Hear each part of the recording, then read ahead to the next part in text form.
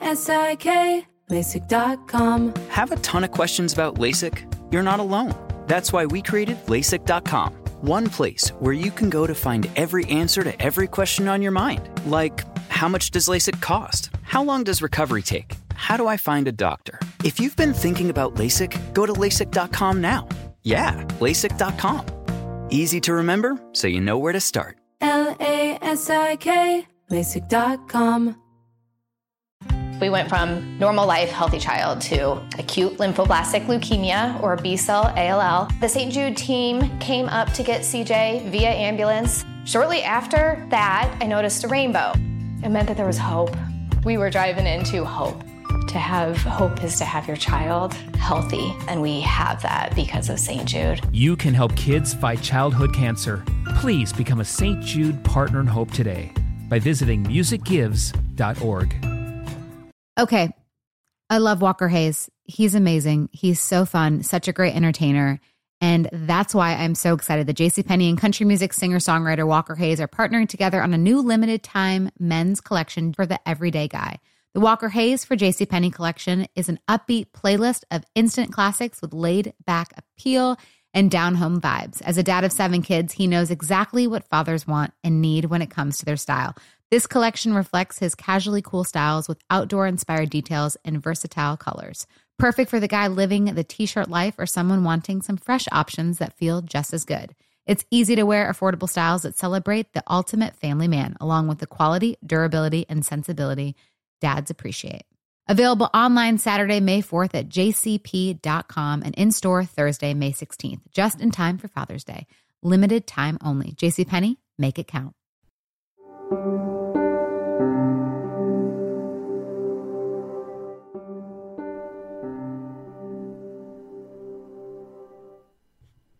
Hello, what is up, my friends? So, in case you forgot, this is Let's Talk About Myths, baby. I'm Liv. That's Liv with a V, by the way. And to Americans, I'm not saying Z. I would say Z because I'm Canadian. Anyway, it's Liv, not Liz. Short for Oliva, which isn't really helpful because that's not really a name. It's short for Oliva, which is like Olivia, but spelled wrong. Like olive in Italian and Spanish and Latin, and I do love olives.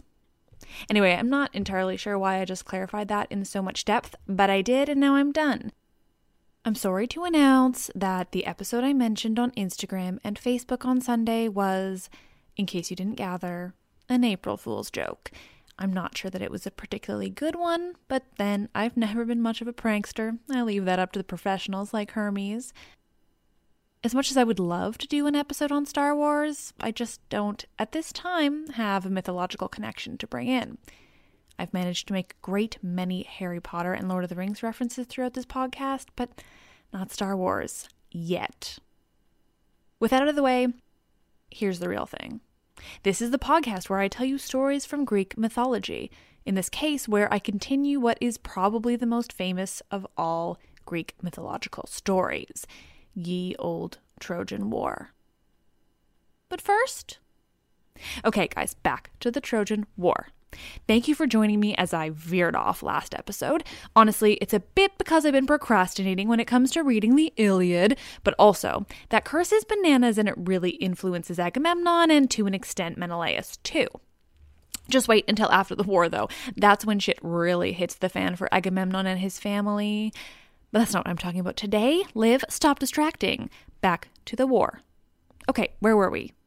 Right, so I won't regale you with all the reasons the war started because, you should be listening to the episodes on the origin of the Trojan War and the previous episode where we covered the beginning of the end, as it were.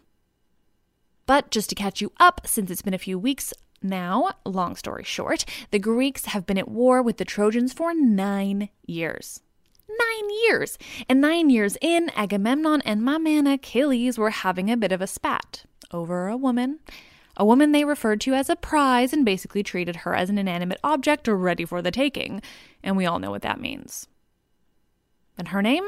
Briseis.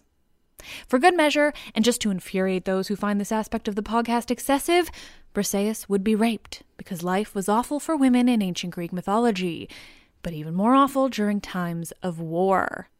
Patriarchy, patriarchy, patriarchy.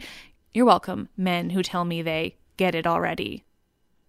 Due to reasons you should have learned in the previous episode, Briseis is now with Agamemnon, even though she was originally the prize of Achilles. With Agamemnon, she will surely be raped. According to the version established by Madeline Miller, she might not have been so lucky were she to stay with Achilles.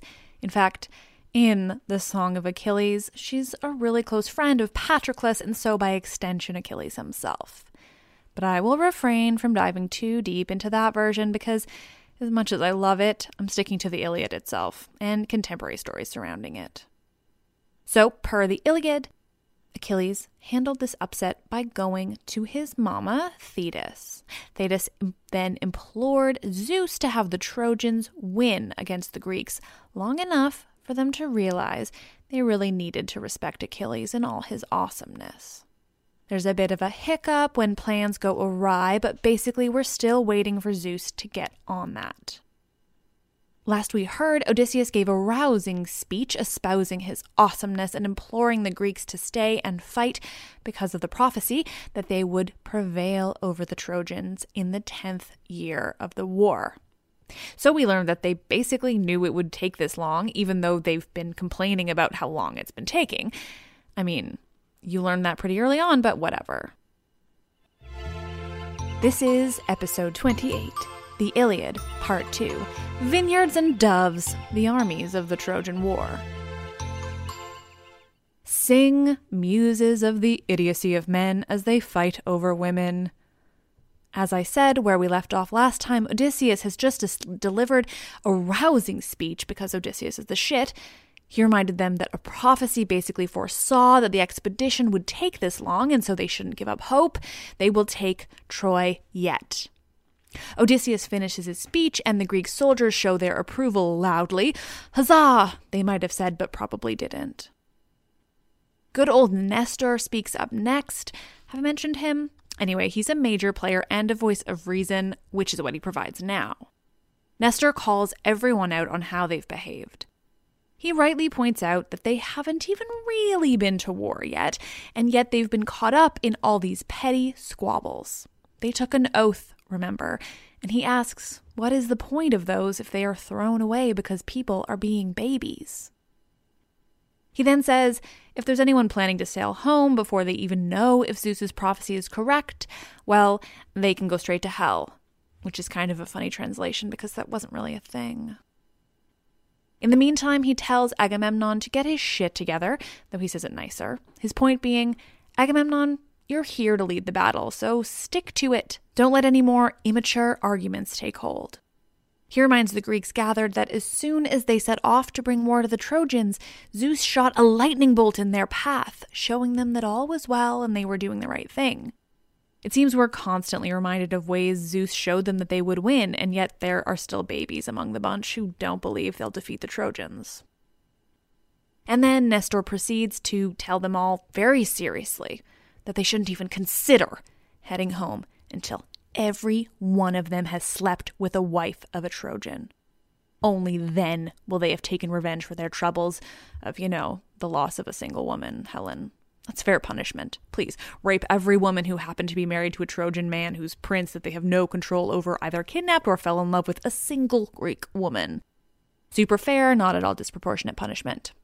And that's ignoring the fact that the implication here is that they're raping the Trojan women because their husbands have already been killed in battle. Ah, the Greeks, the most civilized of ancient civilizations.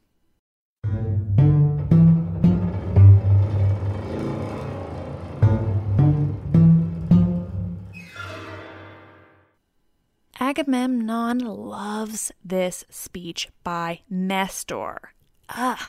He basically tells him that he's the best counselor Agamemnon has. He kisses Nestor's ass real good. Agamemnon makes another little jab at Achilles, basically saying if they could put aside their differences, Troy would be well and truly fucked. But then he's over that and he tells everyone to go eat some food, get your shit ready, weapons and all that, because we're doing this thing. So all the Greeks scatter to their ships and their camps, and they prepare for battle.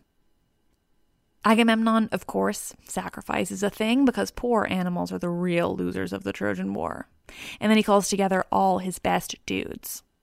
Nestor and Idomeneus, 2 Ajaxes, Ajax the Great and Ajax the Lesser, sucks to be Ajax the Lesser, Diomedes too, and Odysseus and Menelaus. In his sacrifice, Agamemnon calls out to Zeus, most glorious king and sky dweller of the black clouds, a phrase I hadn't heard before, and he asks Zeus to not let the sun set until Agamemnon has destroyed Troy and the Trojans once and for all. But does Zeus listen? Of course not.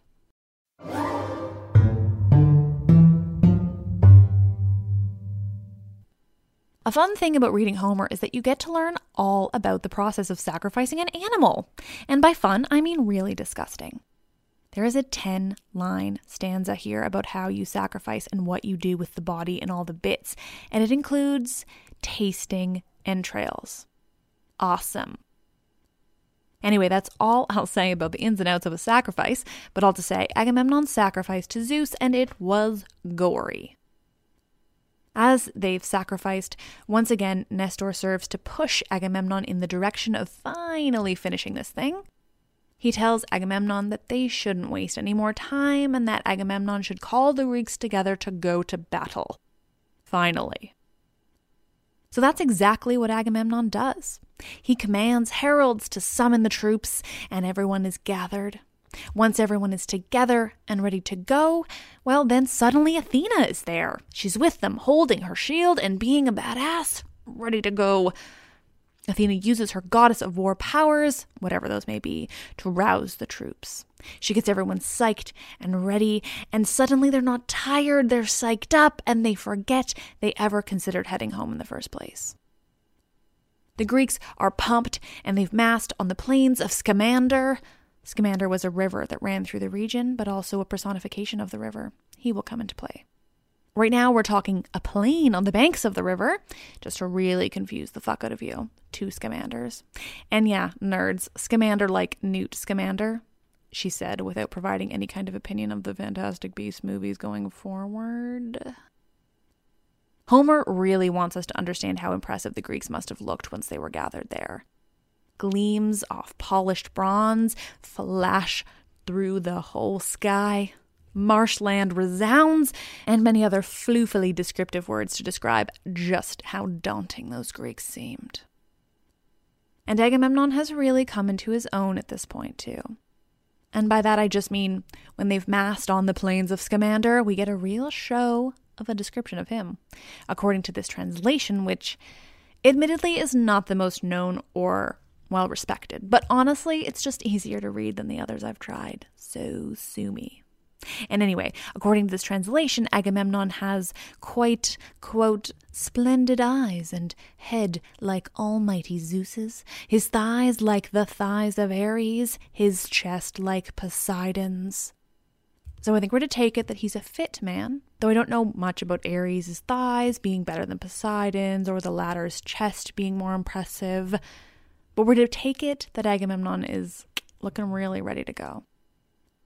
It continues, quote, as a bull stands out in a herd above all the others, sovereign among the cows as they graze in a field, just so, on that day, did Lord Zeus make Agamemnon supreme over all the warriors massed before Troy.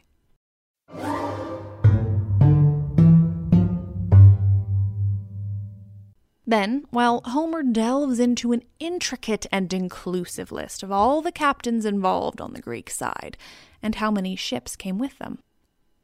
Stanzas and pages of names and cities, and, frankly, far too many Greek words that I would just butcher if I tried. And bore you. It would definitely bore you. Highlights, though, include that in Boeotia there were people from a town, quote, teeming with doves, and another, quote, abundant in vineyards. So, you know, those dudes were cool. Later, we hear of another place abundant in vineyards, Greece had its priorities straight, and of warriors who were fierce and grew their hair long in back. So ancient mullets, is my assumption. Yet more mention of vineyards and places teeming with doves, as well as some nasty anecdotes when relating captains. For instance, there was a king who had boasted of his singing skills and how they would surpass even the muses. And of course, this was a stupid plan, and they maimed him and he could no longer sing. And then on top of that, he also forgot how to play the lyre. There was also a captain who was left behind on Lemnos because he was suffering from a wound from a poisonous water snake. But don't worry, they had a second commander. Know that was only a small sampling of tidbits from what is a very long and insane list. The rest you will have to miss out on or read yourself. You're welcome.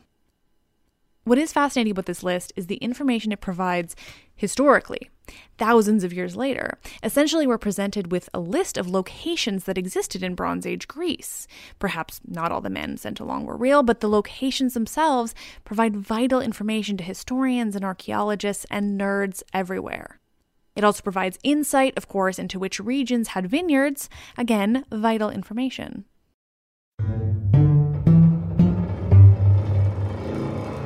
LASIK, LASIK.com. Have a ton of questions about LASIK? You're not alone.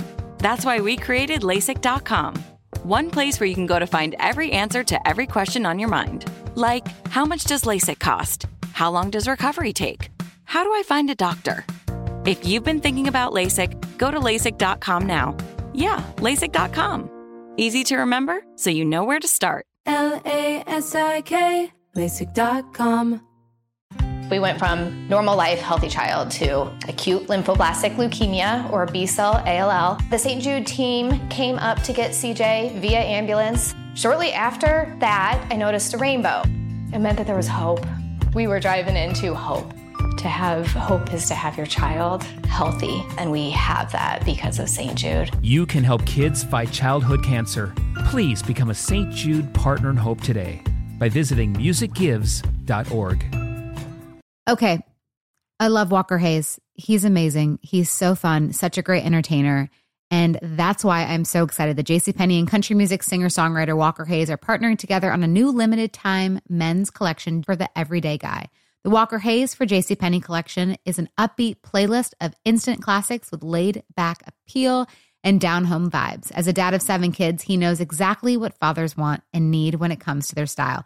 This collection reflects his casually cool styles with outdoor-inspired details and versatile colors. Perfect for the guy living the t-shirt life or someone wanting some fresh options that feel just as good. It's easy to wear, affordable styles that celebrate the ultimate family man, along with the quality, durability, and sensibility dads appreciate. Available online Saturday, May 4th at jcp.com and in-store Thursday, May 16th, just in time for Father's Day. Limited time only. JCPenney, make it count. Next, and most important, who is best? Homer wants you to know.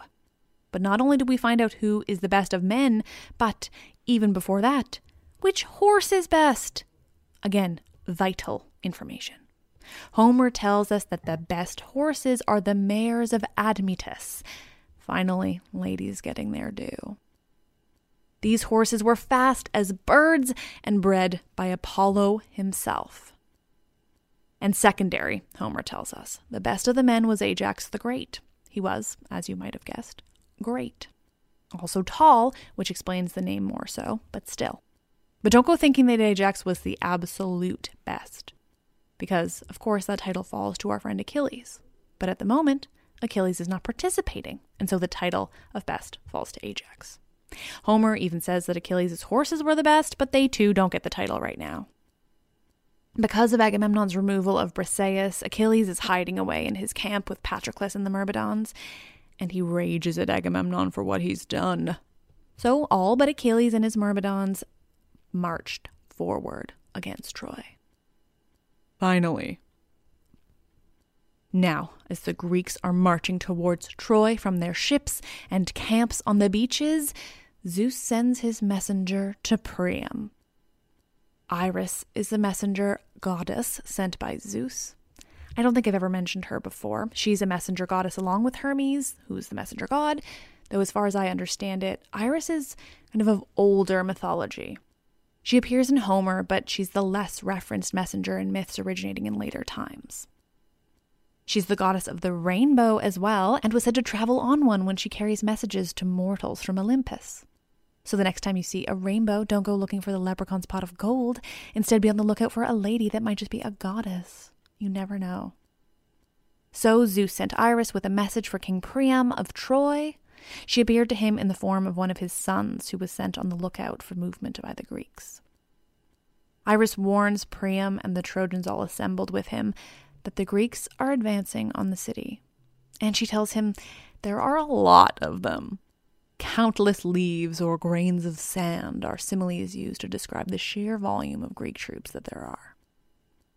Iris tells Prince Hector, Priam's eldest son and his best warrior, that he too should ensure that all the Trojans and people of the region in general are ready to defend the city against the Greeks.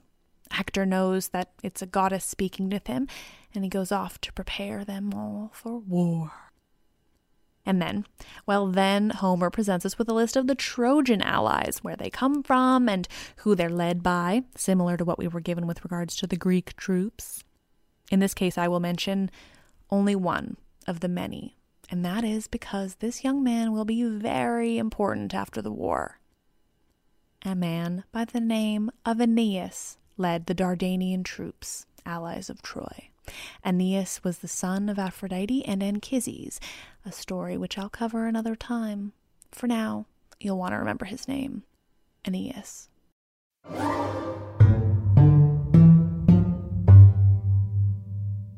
When the Greeks and the Trojans finally faced each other, ready for battle, it is Paris that steps ahead of his troops and addresses the Greeks. We're told he looks quite spiffy. He has a leopard skin slung over his shoulder and a bow and a sword and 2 spears. So many weapons it feels unwieldy, but what do I know? Paris asks for the best and the bravest of the Greeks to fight one-on-one with him. But it's Menelaus who is most affected by the sight of this super hot Paris who has stolen his wife.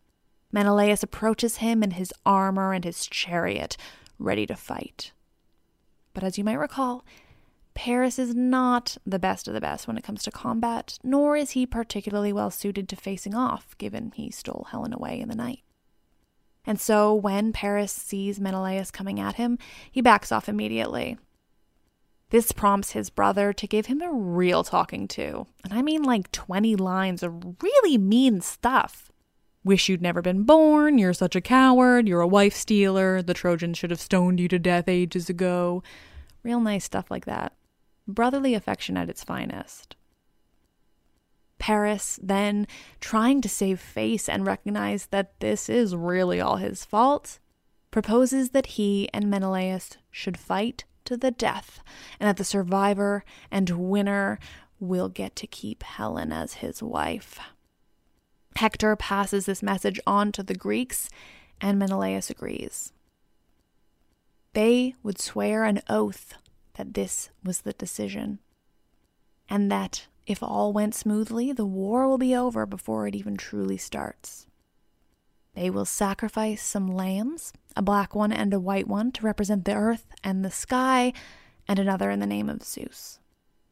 Menelaus requests that it be Priam himself who swears the oath, because he rightly points out that maybe Priam's sons aren't the most trustworthy.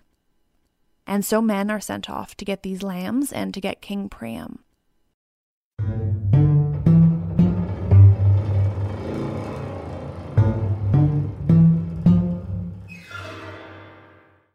While this oath is being prepared, Iris flies to Helen in the form of Paris's sister. Iris tells Helen what's being proposed, and Helen wants to watch. If there's going to be a fight to the death between your new husband and your old husband, and the winner will take you as the prize, well, then you're damn well going to watch it all go down. It's not clear who Helen wants to win this battle. As you might have gathered, I don't think the ancient Greeks were too concerned with what a woman might feel about a situation that directly affects her. We do know, though, that watching as Menelaus and Paris are about to fight, she does miss her daughter with Menelaus, who she had left behind. Miss Granger herself, Hermione. Helen sits with Priam and watches the Greeks and the Trojans below. They were, I assume, watching from the walls in the city. And Priam very nicely tells her that it isn't her he blames for the war. he might be the only one who doesn't blame her. But no, he blames the gods. And then Priam spots one of the Greeks and is super impressed. Who is that tall man who looks so magnificent that he must be a king? Helen tells him that that's Agamemnon. Priam then proceeds to spot many of the other impressive Greeks and has Helen give him a rundown of who they are and why they're special. He points out Odysseus and Ajax and Idomeneus. Helen tells Priam all about them. Then she wonders, there are two heroes she's expecting to see but doesn't. Castor and Pollux, her two brothers.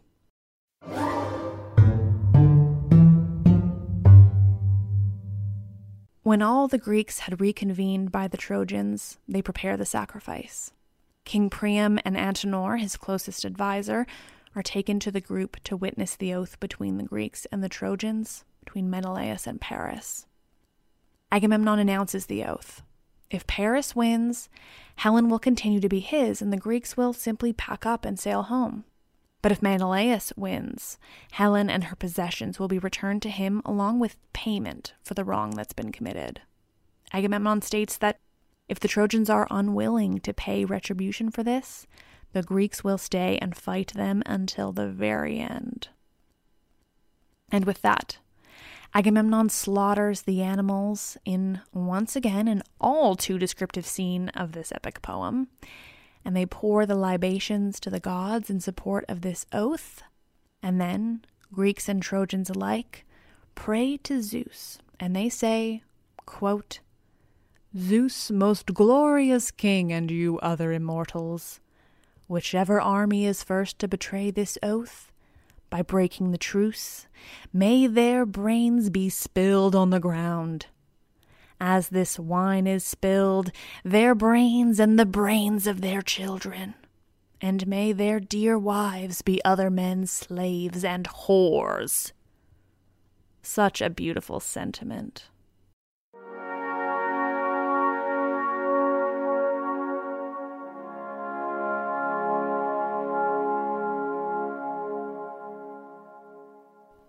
Next episode, Paris and Menelaus fight, but who shall be the victor, and where will the war go next? Stay tuned. Thank you all for listening once again, and thank God for Spotify because it's brought so many more of you to me. Welcome once again. It's been wonderful to have you. Before I leave you, a note on the Iliad. Full disclosure, friends. While I know much of the story of the Trojan War, and I did indeed major in classics in university, well, honestly, I've never before read the Iliad. And honestly, I'm reading it piece by piece in order to do this podcast. That's all to say, we're learning together, and if I present something one way and change it later, well, all apologies, that's because I just don't have the time to read hundreds of pages of epic poem before writing this podcast, and subsequently having to read it piece by piece, episode by episode, yet again. So really, we're just doing it together, and isn't that nice? But that's all to say, I would highly recommend that you be smarter than me and read the Iliad on your own if you're really interested in delving deeper into the writing of the ancient Greeks.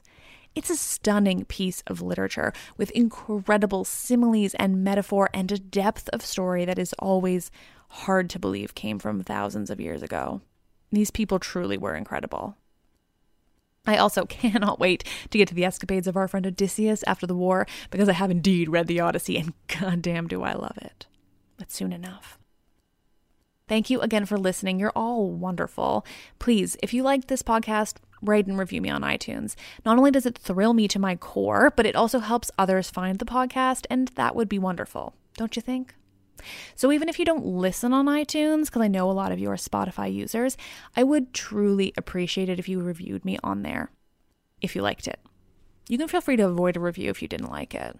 You can't see, but I winked there. Please also follow me wherever you use social media, Instagram, Twitter, and Facebook, all at MythsBaby. And you can visit my website for more info and some fun stuff, including weird pictures of me swimming in mythology. I'm Liv, and I absolutely love this shit.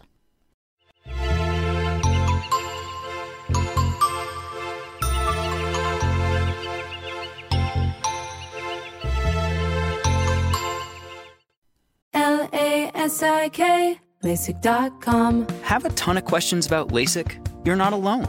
That's why we created LASIK.com. One place where you can go to find every answer to every question on your mind. Like, how much does LASIK cost? How long does recovery take? How do I find a doctor? If you've been thinking about LASIK, go to LASIK.com now.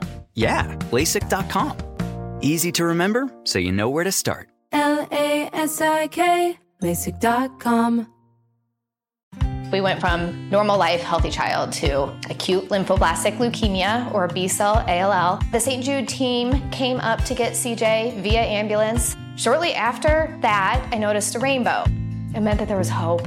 We were driving into hope.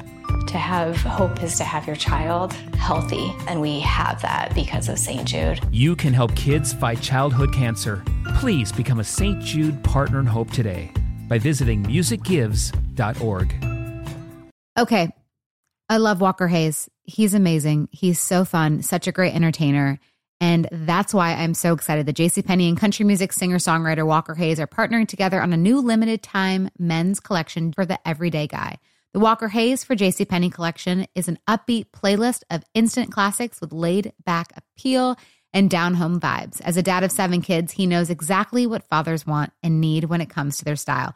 This collection reflects his casually cool styles with outdoor-inspired details and versatile colors. Perfect for the guy living the t-shirt life or someone wanting some fresh options that feel just as good. It's easy to wear, affordable styles that celebrate the ultimate family man, along with the quality, durability, and sensibility dads appreciate. Available online Saturday, May 4th at jcp.com and in-store Thursday, May 16th, just in time for Father's Day. Limited time only. JCPenney, make it count.